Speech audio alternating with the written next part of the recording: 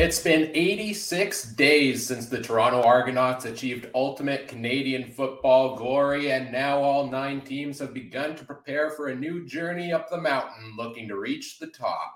Some teams look to build off last year's momentum, while some look to build a new foundation, and some just look to hold on to what they've got. While many questions have been answered already, many of them still remain. Can the Argos make the necessary moves to go back-to-back?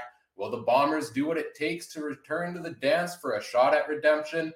What will the Ticats all do to try and end the drought in their home stadium? As a new era begins in Calgary, what kind of impact does Dave Dickinson make in his first free agency in the GM chair? Can the Roarkless Lions bring in the pieces to set VA up for success? Will the Red Blacks be as aggressive in free agency as we've seen before as they look to turn things around?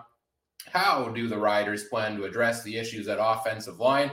And with the questions in the boardroom aplenty, can the Alouettes still find the answers they need on the football field? And of course, what does wild card Chris Jones have up his sleeve in Edmonton? These are some of the questions we look to start answering today with the opening of CFL free agency. Who will make the biggest splash? Who will make the right moves to win it all?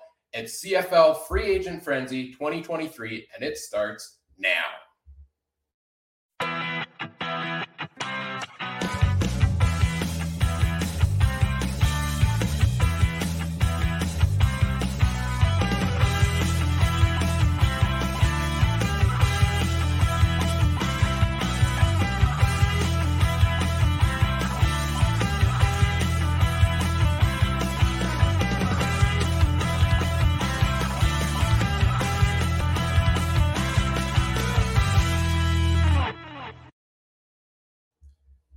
Hello, everyone, and welcome to CFL Free Agent Frenzy 2023, episode 200 of the Canadian Football Countdown. What a convenient time that is. A proud member of the Canadian Football Podcast Network. The CFL free agency window officially opens in just 2 hours, and we're here live for the next 8 hours to break it all down, all the news and signings as they happen. Got the usual crew in here today and throughout the day, and a handful of special guests joining us later on this afternoon as well. If you're joining us on the YouTube, Facebook, or Twitch feeds, we've also got a live chat going throughout the day. Feel free to send in your comments, send in your questions there, and that's all made possible by our presenting sponsor, Game Time TV, which you can learn more about by visiting GameTimeTV.ca or Facebook.com/GameTimeTVMB. I'll bring in the whole panel here in just a moment, but first we'd like to acknowledge that the Canadian Football Countdown is brought to you from Treaty 1 territory, traditional territory of the Anishinaabe, Cree, Oji-Cree, Dakota, and Dene peoples, and the homeland of the Métis Nation, as well as from Treaty 4 territory, traditional territory of the Cree, Saulteaux, Dakota, Lakota, Nakota, and Métis Nation. Well, let's kick off Free Agent Frenzy 2023. I'm Ryan Coop. I'll be one of your hosts for today, and I'm joined by the rest of the Canadian Football Countdown crew here off the bat. First up, it's the great Michael Garrell making his 2023 debut. Mike, you've been away for a little bit, but you're back today for the big one. How are you doing today, and what do you think about episode 200? You know what? It's weird, Ryan, because you and I were doing episode 100 after our first Grey Cup in 19. That was the 3-hour show. Only reasonable, but almost double the line, double and then some for number 200. I already fear what we might have up if and when we get to number 300. Nonetheless, good to be back on this show. It is a playoff game day today for me, so the day started bright and early, and ends probably somewhere around midnight tonight, but I wouldn't have it any other way. Yeah, long day for you. It's going to be a long day for all of us here, but a fun day here. Happy to have you here today, Mike. And joining us here throughout the day as well is the great Trey Colbeck. Trey, how are you doing today? Fantastic, boys. Laptops updated. Got some Red Bull and coffee. We're all good for 8 straight hours of Mike telling me about his sources. I'm loving it.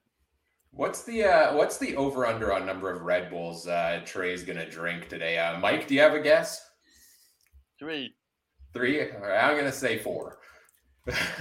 You would probably be right. I only have 2, so unless I do a quick run to Shell at lunchtime, I don't know if it's going to be more than that. Fair enough. Fair enough. And while unfortunately he can't be here all day, he will be popping in and out throughout. It's the great Adam Stewart. Adam, how are you doing today? Hey, doing good. Just running around at work, and thought I'd take 2 minutes and join you guys. And I guess congrats to you and Mike and everything on 200 episodes for starters. And exciting day today. It seems like chaos hit about 2-3 hours ago, and it seems like it's going to hit like a wrecking ball all day here. So. Yes, lots of news to come throughout the day, and the CFL dropping a bombshell right before, about 2 hours before CFL free agency. I think we'll start there, and then over the course of this first hour, we'll take a look at, we'll talk about the CFL negotiation window. We'll talk about all of the pending moves we'll see when free agency officially hits at 11 a.m. as Central Time as well. Starting at noon Central, we'll have guests from around the Canadian Football Podcast Network joining us there, so you can look forward to getting some of those perspectives. But let's talk about the bombshell news here. The CFL taking over ownership of the Montreal Alouettes just hours before CFL free agency begins. We knew there was some trouble in paradise, so to say, over there. Question marks about the ownership of the team. They let their team president go about a week or two ago, and now the CFL's taken over ownership and brought him back in as the interim president. Adam, let's go to you first on this one because you've got limited time here this morning. What do you make of this and the particular timing of it? Well, the timing is absolutely terrible. I mean, you've got free agency where people are trying to figure out where they want to go for maybe 2-3 years potentially, and they want that stability. And right now in Montreal, there's no stability whatsoever. You don't know who the new owner is. You don't know if he wants to keep what's there. It's a very bad time to be a Montreal Alouette as a player. As a fan, it might be a little bit exciting because you know what? You're going to have new ideas, new perceptions, and new ownership coming in. So maybe there'll be some new things coming along the lines for the Alouettes. The one thing, though, that the CFL did say is the Alouettes are here to stay. They're going to be around, which is encouraging at the least. But that being said, I don't think I like the timing. Absolutely, it's a terrible timing for what's going to transpire here today with a bunch of guys trying to figure out where their new home is, and they want to make sure that they've got a home in Montreal. Yeah, it's got to be tough. I know we've seen this before. I forget which team it was. We saw a team once not have an official general manager. I want to say it was maybe the Argos, like leading in the day of free agency, and it was the assistant making all of the moves. But it's a little wild to see how do you sign guys when you don't really know who's paying them? Mike, what do you think of everything going on here with the Alouettes? It's just weird. I'm going to hope that we're further along the line toward finding new ownership than we're led to believe. Maybe we should have seen the alarm bells coming with what was coming 2 weeks ago. To be honest, I'm not really surprised because I'm surprised in a way that the CFL took them over, but I really shouldn't be, just given everything that seems to be coming out of Montreal. Nothing should really surprise people. It's just very interesting how all of this has come, and good news, I guess, for all of us who are doing this show to have, this information to talk about, but it's the most inconvenient of days. To me, you couldn't have done this 2 days ago. To me, this isn't a story that has kind of developed overnight here between last night and this morning. It's just really interesting, and there have been little hints about trouble in paradise to steal Ryan's line, but something is amiss here, because weren't we led to believe that the estate was running the team, and then everything that happened with Jerry Stern, like it's not really adding up. Maybe now we kind of start to get some clarity. Yeah, but like the timing's rough, right? Like maybe now is not the best time to get clarity. I did see some chatter about the particular timing of this. Convenient. The CFL is trying to sneak this under all the other news of CFL free agency happening today. But go back to the summer. All of the talk was on Gary Stern and the ownership there with the Alouettes, and his big presence on social media, really hyping up things for the team there. And I think, like you said the other day, things seem to have soured on him pretty quickly. Trey, what do you think of this news today that the Alouettes are being taken over by the CFL? Oh man, I think this is just another thing where you can say CFL's being Bush League. Like this should have happened December, you know what I mean, or January. And if it, to Mike's point, if it's been slowly happening and more is happening than we're led to believe, then why didn't this happen weeks ago? And the CFL, they're not big enough to slide a news like this on free agency day, especially when free agency day's pretty much been a week already of us knowing half the players of where they're supposedly going, right? Like it's. I don't know, man. Uncle Gary, I thought he was doing good, and like we've said, he's spent his time here and he's got sour, and it's not. I don't think we're gonna remember in 10 years. We're gonna remember that Gary guy. I think we're gonna remember the last few weeks over maybe the first few weeks a little bit more, and that's is unfortunate. But it's glad to see that they're gonna stay. I didn't actually think they were gonna move when people were kind of joking, talking about that or to fold or whatever, but you got to get your ducks in a row here, and I just think that it's not a great look for the CFL. Yeah, most definitely. Adam, I know you got to run here anyway. You got a busy day involved. You'll be back around 12:30 Central Time, though, to talk a little bit of Riders and all the other news. So thanks for popping in this morning, and we'll look forward to seeing you later today.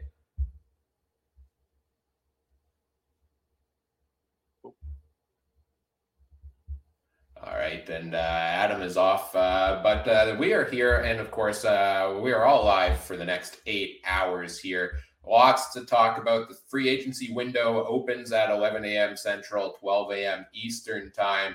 I mean, one of the biggest storylines today will definitely be what do the Alouettes do? Because we're gonna, we've already seen some issues with Trevor Harris, supposedly leaving off to Saskatchewan, Gino Lewis on his way out, Jake Winicki on his way out.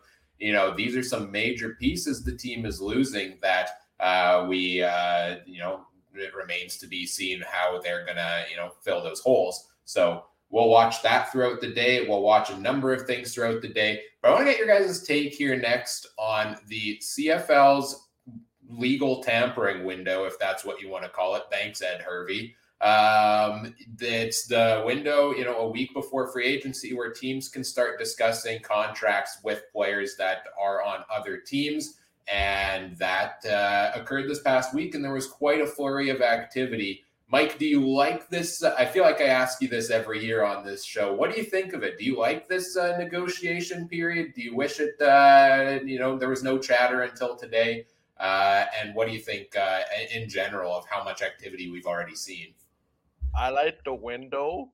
I don't like that everything's basically being broken before signing day today. It's like saying, hey, you're getting a Christmas present. Here's your Christmas present a few days early in the form of a new football player for your team. I understand why they did it. Because otherwise, if the window was to open at 11 o'clock and people would start talking, then you might not have your first signing till an hour later. I get that. Let's be clear. A legal tampering window has been in existence as long as we know it. It's just public. Tampering happens all the time. It just is now legal, as in people admit that it happens. Yeah, I don't know. I kind of miss the days of it's news to everybody on the day of, but they do it the way they do it, I guess. And now I'm curious to see, right? Because there's that 48-hour window where teams go back to their old teams, and their old teams have rights to review those offers.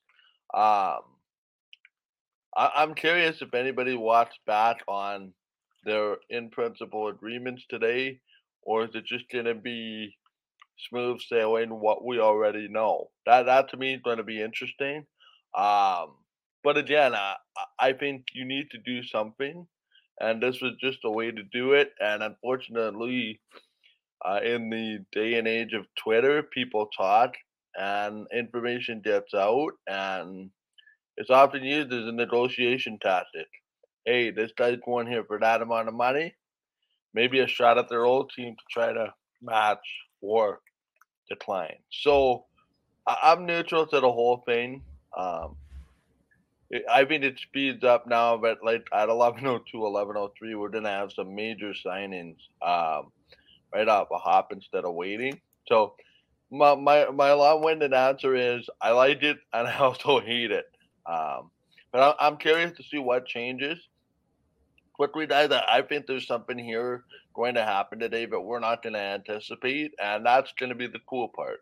Everything just seems to be so nicely tucked in a row. Where's the chaos coming from today? That's what I'm watching for. Yeah, I hope we get a lot of chaos today. As somebody who roots for team chaos, like that's really what I'm hoping for. Trey, what do you think? Legal negotiation / tampering window a week before, lots of activity already. Are you a fan? We might have to make a note because this might be the first time me and Mike 100% agree on something.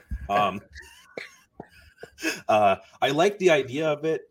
I don't know if it was in the NBA's had it for a while too, and if everyone remembers the Kawhi Leonard and everyone, their drones are following him around on the airplane as he's going from LA and Toronto and all these teams. Where's he going to sign? Like that hype was great, right? And nobody knew. Again, kind of like Bo, he's buying property in all the cities that apparently he could be playing for, and the hype was unreal.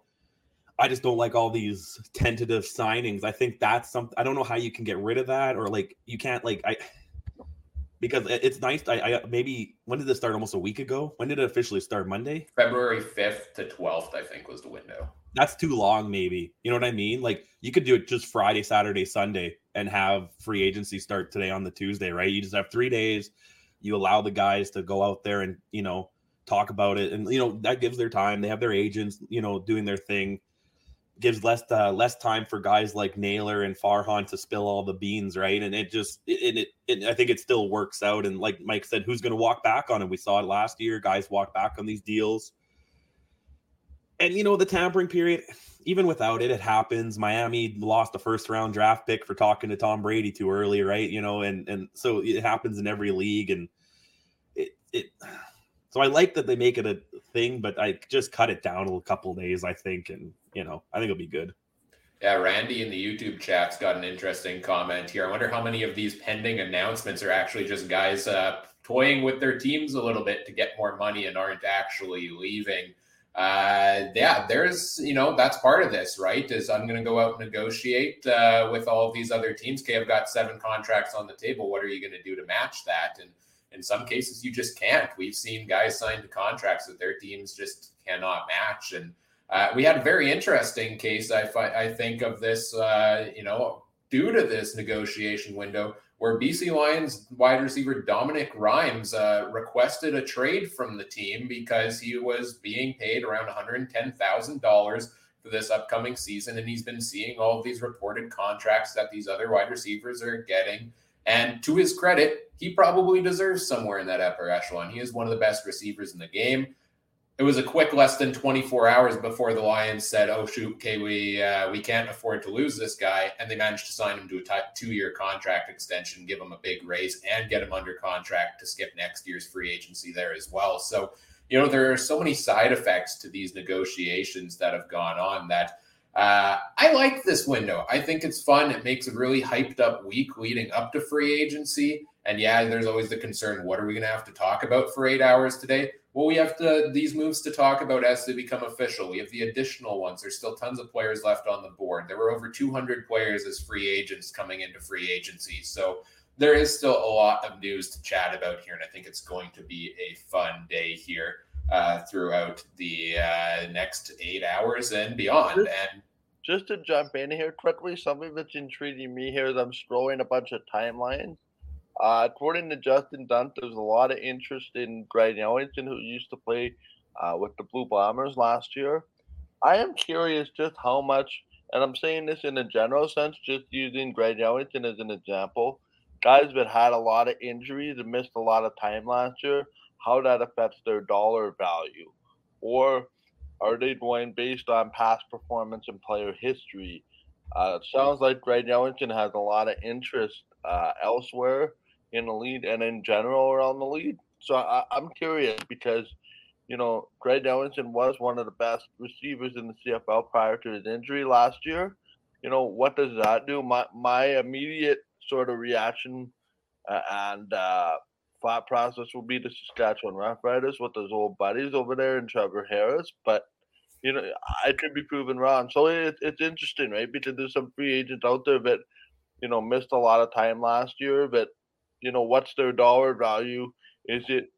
Are we scared because you missed a lot of time because of injury, or are we paying you based on past performance, and how does that work? Yeah, and we'll take a look at the free agency board here. The players currently available near the start of hour number 2 around 10 a.m. Central Time. We'll start taking a look at those. But I think before we can take a look and get a full appreciation for all of the pieces still available, we need to take a look at the pieces that were going to be available and already have those, tucked away in the drawer contracts heading to new teams, because a lot of the biggest names at some of these positions are off the board. So let me pull up our free agent tracker that we'll be using here throughout the show today, that I've spent the past month building in preparation for this, and excited to use it heavily here today, and take a look at some of these pending transactions. Again, these are ones that have not officially been announced by their teams, but have been reported by a variety of different reporters. I'll scroll through these here, and then we can start discussing some of the ones that stand out to you guys the most. Let's start off, the Ottawa Red Blacks look to be signing Javon Santos-Knox to a 2-year contract at the linebacker position. The Riders signing Jake Winneke to a 2-year contract, supposedly. Kenny Lawler, one of the biggest wide receivers, going to the Bombers on a 2-year deal. The Elks getting a little busy at wide receiver with reported deals in place with Stephen Dunbar and Kyron Moore, so overhauling their wide receiver core. The Lions bringing in backup quarterback Dominic Davis on a contract length that hasn't been announced yet. Trevor Harris to the Riders on a 2-year deal. We'll look at these in bunches. Let's start with these couple of transactions we've looked at here. Any of these in particular stand out to you guys as major intriguing points? Let's go to you first, Trey. Yeah, the two that stand out, I have two. Eugene Lewis to Edmonton. I really like that because Edmonton, because my goal leads in my second one, Lawler to Winnipeg. I think those were two very intriguing because I don't think would Eugene Lewis be going to Edmonton if Edmonton re-signed Lawler? Probably not. And maybe. And then Lawler to Winnipeg, I find intriguing. Where's the salary cap coming from? I know it's a soft salary cap in the CFL, and I know the Bombers have had great financial success over the last few years, but I think Kyle Walters is definitely loosened the purse strings a little bit this offseason to keep the band together and also get the old band member back, Lawler. So I think that's very interesting. And I think what these two signings show is the market for receivers. Like, these guys are getting paid, money that traditionally looks like quarterback money in this league, right? To receivers. And I just find it's very intriguing. And I also like James Butler going to Hamilton. Will Hamilton actually have a run game this year with Bo now, And I hope that's just the guy that his talents don't get squandered in the East that decides to never run. Mike, what are you liking? I like a couple of things. I'm going to stick with Hamilton. I like Casey Sales. There was no way that the Bombers were going to be able to keep him, given guys that were requiring pay raises. He quietly was under the radar guy for me last year. Time to find some new guys in camp. I really liked what Saskatchewan done. Trevor Harris, Trevor Harris, Jake Winneke, a couple of other signings already been reported. Listen, I would not be surprised to hear Greg Ellington's name at the end of the day in Saskatchewan. we're talking about teams throughout the day here that need to do something. That is Saskatchewan, and I'm curious when Adam comes back and some of these signings get officially announced what his thoughts are. But if there's a team that has to do something today, it's Saskatchewan. There was a lot of unacceptable that happened there. That was below normal Saskatchewan Roughriders standards. If these reports are accurate, which we assume they will be, I like what they've done so far today. Big question, Ryan, like you said in the opening, what does their offensive line look like? They had, a lot of injuries and retirements in that particular area. Trevor Harris isn't the most mobile of quarterbacks. He is when he wants to be, but it's very interesting when it comes to that, right? It's like who's gonna protect the quarterback, right? Quarterback doesn't have time to throw the ball. That's interesting.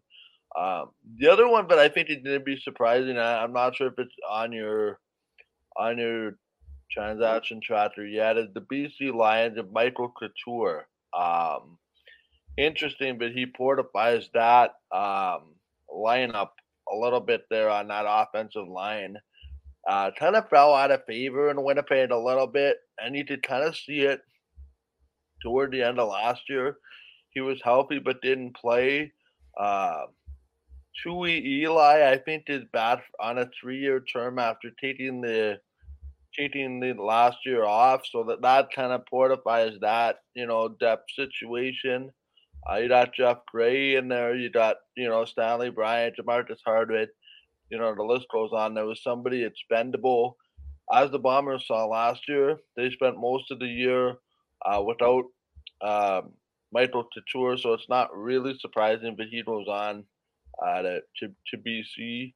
It's you win some, you lose some, right? You can't keep everybody, and Couture, he deserves to be a starter. He's a starter. It's just not going to happen in Winnipeg, especially with the way Kowalski played in his absence, which was, to me, a pleasant surprise. Yeah, a lot of these deals we're going to get more details on throughout. We already got some on that that Eugene Lewis deal that you were talking about there, Trey. Justin Dunk reporting. Thanks, FM fan, for putting this in the YouTube chat. Eugene Lewis, the highest paid non-quarterback in the CFL with a $320,000 contract from the Edmonton Elks. That is some big money there. We know they paid Kenny Lawler $300,000 last season, so they're paying a bit more to Eugene Lewis this upcoming year. And again, I mentioned these two moves already. I really like the additions of Stephen Dunbar and Kyron Moore there. I like what the Elks are building at wide receiver here. You're talking Kyron Moore, Stephen Dunbar, Eugene Lewis. You've still got Dylan Mitchell, who I think was one of the top wide receivers in the CFL later in the season last year. And I expect Dylan Mitchell, I mean, maybe not as much now because there's too many other mouths to feed, but I expect him to be a young guy that can really just jump near the top of the wide receiver charts potentially and take the league by storm this year. So you have them, and then you have Manny Arsenault, that big veteran presence there as well. So great wide receiver crew there for Taylor Cornelius to work with this year. We'll see what other moves the Elks make to supplement that as well. Looking at some of the other moves, I mean, you guys talked about a few of the other ones up here on the charts here as well. An interesting one is Wes Hills. Ticats running back Wes Hills originally reported to be going to the Ottawa Red Blacks, and but there's talk now that this one may be not a done deal, and he may be looking elsewhere. And I have to wonder if he's looking at those BC Lions, who currently don't have a starting running back. With James Butler going out and a lot of the other pieces being signed there. I wonder if Wes Hills is like, maybe there's a bit more of an opportunity here for me as well. The Ticats, Jameer Thurman, Casey Sales, James Butler all look to be pieces they're going to be bringing in today. They've been busy. Stephen Banks on the defensive line looks like some help for the Riders there. Despite all the chaos at the ownership level, Cody Fajardo looks to be signing a 2-year contract to the Montreal Alouettes. I guess let's go there next. Let's talk about that next. The Alouettes and the Riders swapping quarterbacks essentially for this season. Fajardo, we've talked a little bit about what could we see from Trevor Harris in Saskatchewan this year with the overhauling they're doing there. What do we think of Cody Fajardo going to Montreal and being reunited with Jason Maas there? Do you think it's a good fit, Trey? And how do you think this is going to play out? Like I said on our last episode, I said, who do you hate more, Fajardo or Dane Evans? Because that's the one I would send to Montreal, and I feel bad for poor Cody, man. And Dane Evans might still end up there too. You never know, but oh man, how bad of a dumpster fire can that place be if Saskatchewan looks like a good place to go for Trevor Harris? You know what I mean? Like Trevor Harris, like, yeah, I'm going to get out of here and go to Saskatchewan right now. Oh man, I don't know. It's just a lot of things happening. I just don't even know. What, Mike? Oh, sorry. I thought you were done there. My bad. No, go for it. I'm kind of speechless with this one. Like, I didn't think Fajardo would go there. I thought it would be Evans out of the two, and I honestly thought Fajardo was going to be the odd man out, maybe getting signed in May or June if there's an injury or something, just because there's nowhere else for him to go. So, Mike, you go, man. I'm kind of speechless. Yeah, this was a head scratcher. Especially with all he didn't reported. He didn't get along with Jason Maas. There was friction there. Kind of funny because I'll say this as politely as possible. Sometimes when you say something, you have to be very careful because the reported stuff that happens between you and a coach might wind up being you might wind up needing that person again. So I think one of two things happened. I think either this Jason Maas, Cody Fajardo issue, OC the quarterback was greatly under exaggerated and sort of over-reported in Saskatchewan, or they found a way to mend fences, because I think having a quarterback, a head coach, having Maas as your head coach, I think is a little bit different than your OC. But still, I mean, Montreal was like the last place I saw Cody Fajardo going to. A little bit surprised now. Maybe we shouldn't be. I thought maybe, and I think you were along the same lines as this, Ryan or Trey, or maybe even Adam. Calgary to me looked like a logical spot. Toronto looked like a logical spot. But now that it seems like McLeod Bethel-Thompson's coming back somewhere. Well, that one remains to be seen, because I think it was Farhan Lalji was reporting last week that McLeod Bethel-Thompson is looking for options out in the States in the different leagues there first before coming back. And if so, he's pretty openly stated he's only coming back to the Argos and won't be looking somewhere else. But that's a big unknown that we're going to talk about as the day goes on here, as well as McLeod Bethel-Thompson. So it's very curious to me, right? Because this reported rift between Fajardo and the Rider coaching staff, while the primary member of that coaching staff that Cody Fajardo dealt with is now his head coach on his new team. So maybe they mended fences a little bit, and time kind of heals all feelings and emotions. Well, I was going to say, Maas was coaching for his job, right? Maas is coaching for his job in Saskatchewan. So if they're, you know what I mean? I'm sure Fajardo realized that, Fajardo only got benched because Maas didn't want to lose his job mid-season, right? So, but to be honest, I don't like the way things ended in Saskatchewan for Cody, and I think that destroyed their playoff hopes.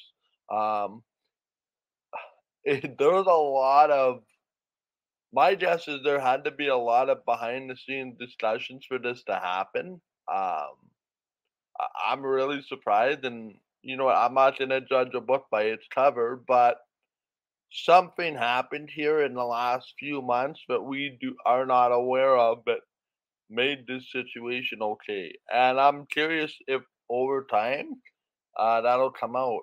And, Fajardo's really rose to being a good quarterback in Saskatchewan when, Zach Collaros got hurt. And very, it's very intriguing now what's going to happen. Well, I think I said this on Twitter this week that Cody Fajardo to Montreal, to me, is a deal of necessity for both sides, right? Like, Montreal needs a starting quarterback. Cody Fajardo is the only available option left on the free agent market, unless you trade for Dane Evans, who's being held captive by the Ticats right now. Other than that, there aren't a whole lot of QBs available out there. We'll take a look at them all in just a bit here. And on the other side of things, where else can Fajardo go and potentially get a starting role? This is really the only team without a clear starter. Maybe he could get in a 1A, 1B situation. But, even though it doesn't seem like a great pairing and a great fit right now for Fajardo and the Alouettes, it's a deal of necessity, and it's something they're going to have to work out with one another. And is that something they can work out, right off the top? Is that something they can work out, is it going to take a couple of games to do so? Is something that I'm intrigued to see once they hit the actual football field over here for the Alouettes. I find it interesting too. What if they went with VA? Do you think VA would have re-signed in Montreal if they didn't? If, let's say they traded Harris to BC. It's always hindsight's 2020, but that's kind of what's been in my mind lately is did they make the wrong choice by going with Harris in the long run, over VA, and VA's got the faith of BC now and, has control for the next year or two. Right. So yeah, it's a very interesting day. Yeah. So hindsight's 2020, right? We could go back over free agency over the last couple of years and track those as things go along and see what kind of impact that would all have. Let's take a look at a couple other pending signings coming along the way. One of the top defensive players available on the market was Folarin Orimolade, who looks to be signing a deal with the Toronto Argonauts.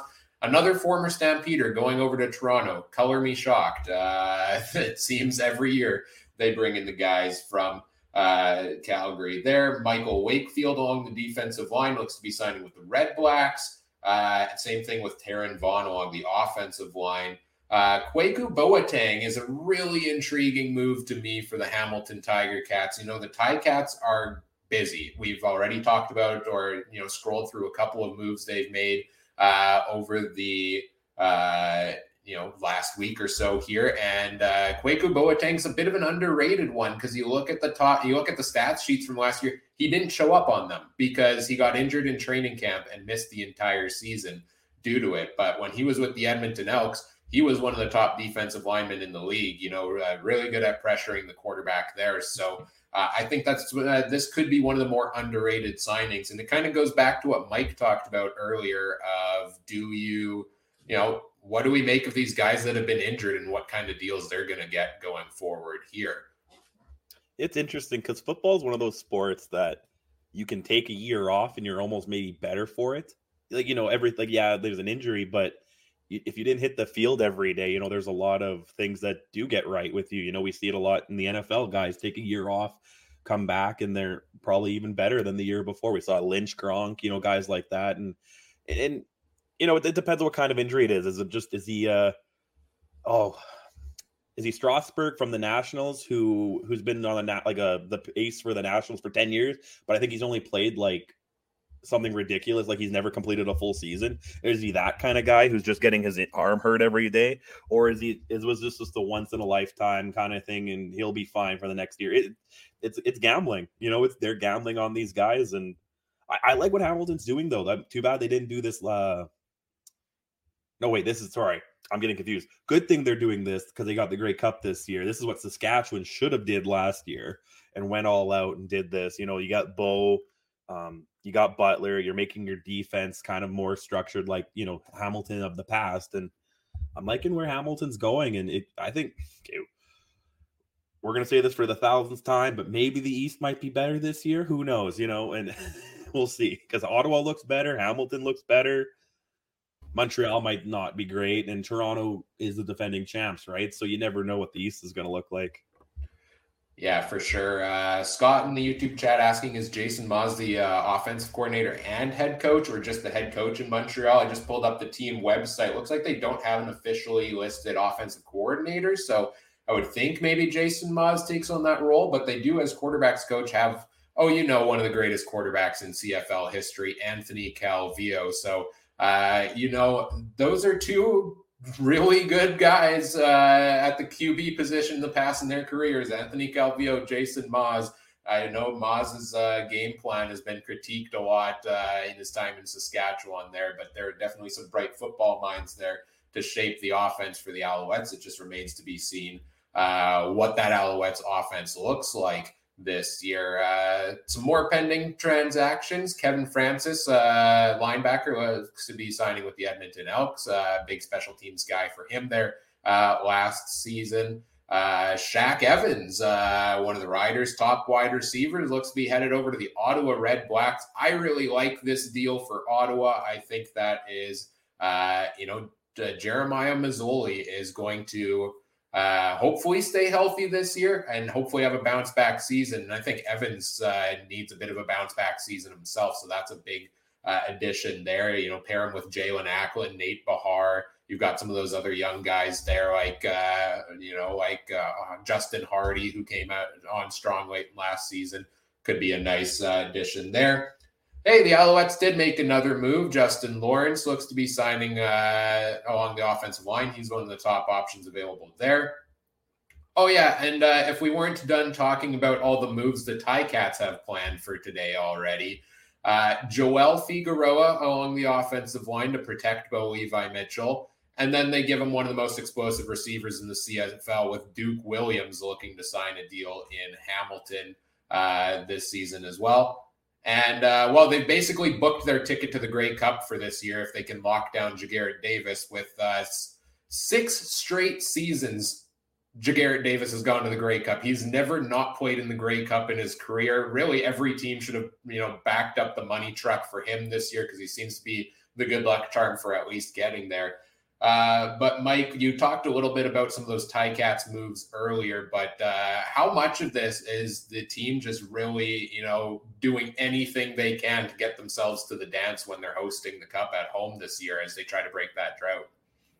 I think it goes much bigger than that. I think the Bo Levi Mitchell effect. I really do. I mean, sure, you look at some of those offensive players that they have and trying to put themselves in absolute position to win the Grey Cup, starts with getting your quarterback. And, Bo Levi Mitchell, probably one of the most sociable people in the CFL as far as players that he knows from other teams, either from Calgary or wherever, right? It's, players talk, and I think there's something that I think there's something to be said about, you bring in a quality quarterback like Bo Levi Mitchell. Okay, now you're starting to get belief in everybody. And, now he seems to have a new batch of weapons to work with offensively. And, their defense to me hasn't really been an issue the last little bit. They did take a little bit of a step back, but I don't believe that was because of their defense. And I think too, you have it. There's no reason why Hamilton shouldn't be parachuted to the top of the East Division on paper here this morning, if what we're led to believe is going to be happening. But again, I hate to say it, but football games aren't won on paper in the middle of February. It's, what happens starting in June, and most notably, you guys hear me say this all the time, the season starts after Labor Day. Again, I like what Hamilton's done. I just to me, Duke Williams never worked in Saskatchewan. Just to get back to what you were asking me, Duke Williams never worked in Saskatchewan. If he didn't work in Hamilton, I mean, yeah, sure, you got a quarterback that can throw you the ball, but you know what I mean? Yeah, I don't know. It seems like once you do something on a certain team, I hate to say it, but I think you have some kind of label on you. And it's sad because Duke Williams has all the talent in the world. I hope, for the sake of himself, that he learned from that and has a great season, because this to me might be a 14-4 football team on paper right now. Full predictions in hour one, but okay, 14-4, 12-6, not that far out of the question. But again, we've seen great teams on paper in February, and then season comes around and injuries happen. Most notably, I think my example was the Ottawa Redblacks. I had them much higher in the standings last year, and a couple things went wrong, and well, yeah, we all know what happened because of that. And it's interesting, right? I mean, I like them right now. I like what they're doing. It's the bully by Mitchell effect. It's everything. It's Atlanta Steinauer too. Him and Michael Shea are probably two of the marquee coaches in the league as far as being personable to players. And it's interesting because I think Ryan Dinwiddie is also getting into that fray as well, where these former players know how to relate to players and create a culture. The long-winded answer to your question, Ryan, is I think it starts with bully by Mitchell. I think it starts with retooling some things. I think it is Tim White that they brought back. Yep. Looks pretty good to me. Question is, does it work on the field? Quick mic check. My mic good? Yes. Okay. Cool. It's finicky sometimes. Yeah, a lot of moves here. A lot of moves for the Ticats throughout the day today. And you're right, Mike. Like you can go out and do a lot on paper when free agency hits, and we've seen it different levels of effectiveness. We've seen the Ottawa Redblacks buy themselves a championship in free agency before, or at least a trip to the Grey Cup in their first couple of years after the expansion. We've seen teams like BC's done it before, Toronto's done it before, Ottawa last year, they bring in every free agent possible, and it seems like on paper it looks like it's going to be a good year for them. And they just don't end up gelling out on the field. So I think there is a mixed bag of success when you do this, but certainly at this point in time, all we can really judge is what we see on paper until we see them out on the field. And things look promising here for the Ticats in that category. Let's take a look at some of the other pending names here. I guess there's just a couple of more that we have at this time. Gary Johnson, linebacker with the Riders last year. He's heading over to Ottawa. The Riders themselves making a move and bringing Micah Johnson back along the defensive line. Former Rider there, ended up going over to Hamilton. That is a big piece for them back on the D-line there. And perhaps maybe they had that in the plans when they did release AC Leonard a week ago there. I mean, Anthony Lanier, Pete Robertson, Micah Johnson, that's pretty solid D-line there for the Riders. And then the other pending one, Carriel Brooks, was just let go by the Ticats. Kind of shockingly, earlier this week, looks to be signing with the Red Blacks there as well. So, there's a lot of transactions here that are pending on this list here, and we're going to add so many more of them throughout the day here as well. Anything else on these pending transactions that stands out to you, Trey? No, I don't think it counts as pending. I'm really interested in Edmonton and the whole Litre situation, but I don't know if that's a pending one. We can talk about. We can get into some of these official ones too. Yeah. That's what I'm wondering about is how do you sign a guy and then within 30 days you're like, no, we're gonna release you. Like, I hope he got a bonus or something at least in there where something went on. But because that was weird. Because who's Edmonton now gonna go for? Is that where a guy like West Hills maybe goes, or something like that? I don't know. What do you guys think about that? Yeah, it's interesting. Edmonton's a team. I think they're set at running back this year with Kevin Brown. I'm really high on what Kevin Brown did late in the season last year. James Wilder Jr. also still under contract there. I wonder if Litre is a guy now. Maybe, I feel like I'm going to say this when we talk about any running back today. Is BC a possibility? Because I have no idea what they're doing at running back yet, right? Like they have David Mackey under contract. He's more of a fullback role there. which is what Litre plays. So I don't know if that's a fit. But yeah, it's interesting to see you brought the guy back, and then supposedly it was just a salary cut a month later that Ante Milanovic Litre was. So I don't know if this was Chris Jones not expecting that he was going to be able to sign 3 of the top wide receiver free agents out there, and was like, oh shoot, I don't have the money available. So okay, you're gone. But I don't think. I think the Elks will be fine at the running back position. It's just one of those unfortunate things that, the business side of football that ends up happening here. But you did bring up some of the official signings here, and let's talk about some of those as well. A lot of these guys being re-signed by their teams. I want to talk about what the Toronto Argonauts specifically have done at the running back position. And get your take on this, Mike. Andrew Harris brought back for one final ride with the Toronto Argonauts for this upcoming season.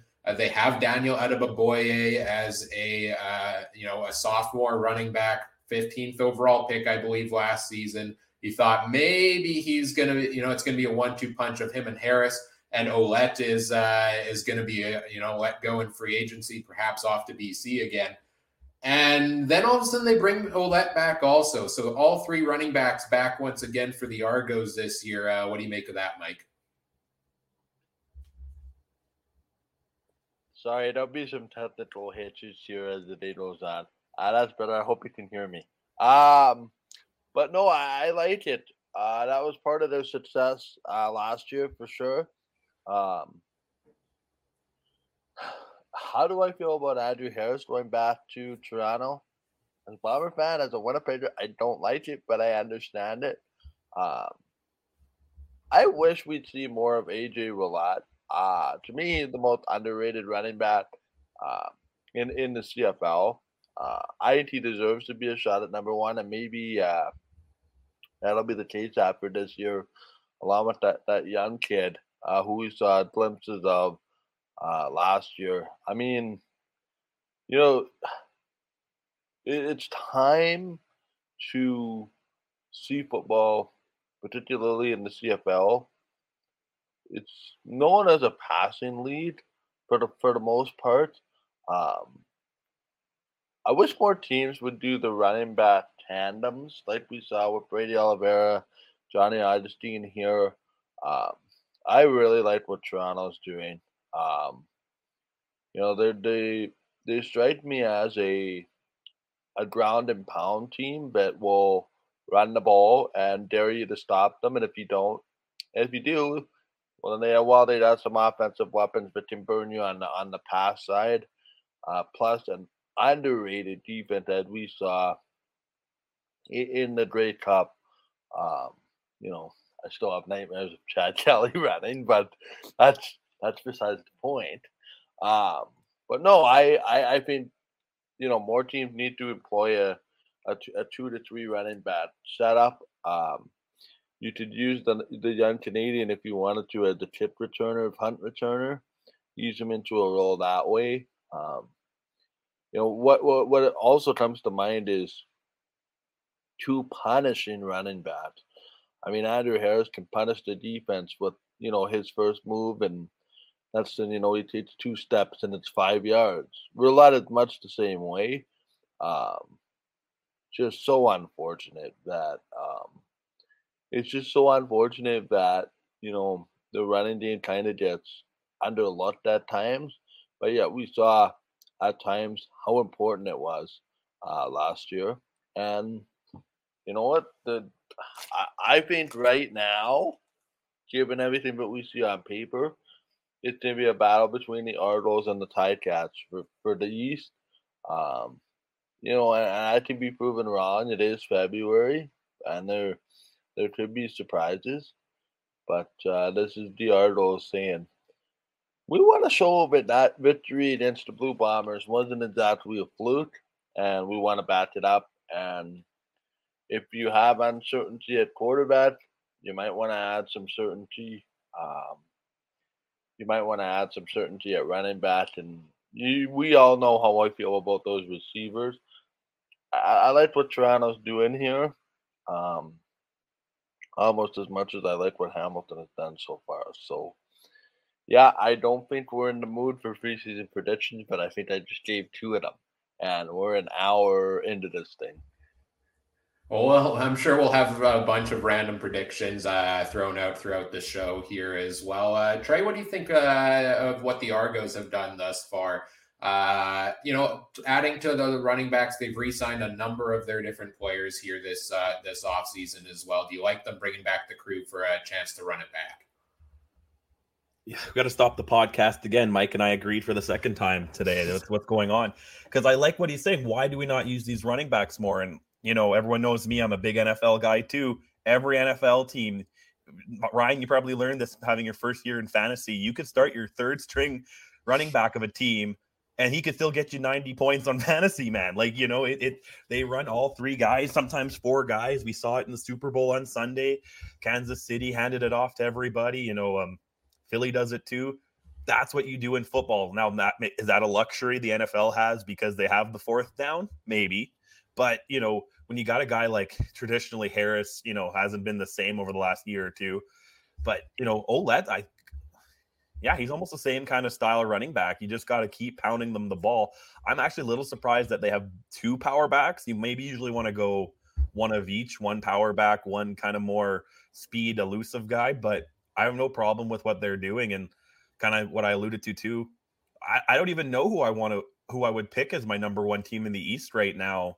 If I had to do, free agency, rank them right now, I'm pretty torn between Toronto, Hamilton, and Ottawa. I think that right now the Ontario teams could definitely each have a good shot at it. And I'm sure, though, I did say last week that Hamilton would host a playoff game. I feel like I said that. So I got to put them in. I got to put them in the top 2. And I also said Saskatchewan would. So I got to put them in the top 2 later. But, I like what they're doing.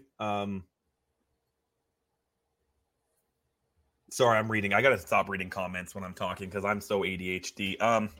But yeah, like Noah says in the group chat, he isn't just a power back. He also had that run. Didn't he go down? Wasn't it Ouellette that had that big run that he didn't get touched for like 30 yards?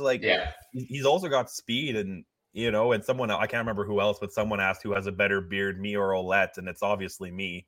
I grow this out just for you guys. So I like what Toronto's doing. And I think they're putting themselves in a good position to go create their own little dynasty and maybe have back-to-back Grey Cup appearances. That's not a prediction per se, but they're definitely setting themselves up for it. Well, we're just about an hour away from the kickoff of CFL free agency. We'll go in through all of the signings as they happen today. We'll take a look also at the ones that have happened thus far and start digging into some of the different teams from around the CFL as well and seeing what moves they've made.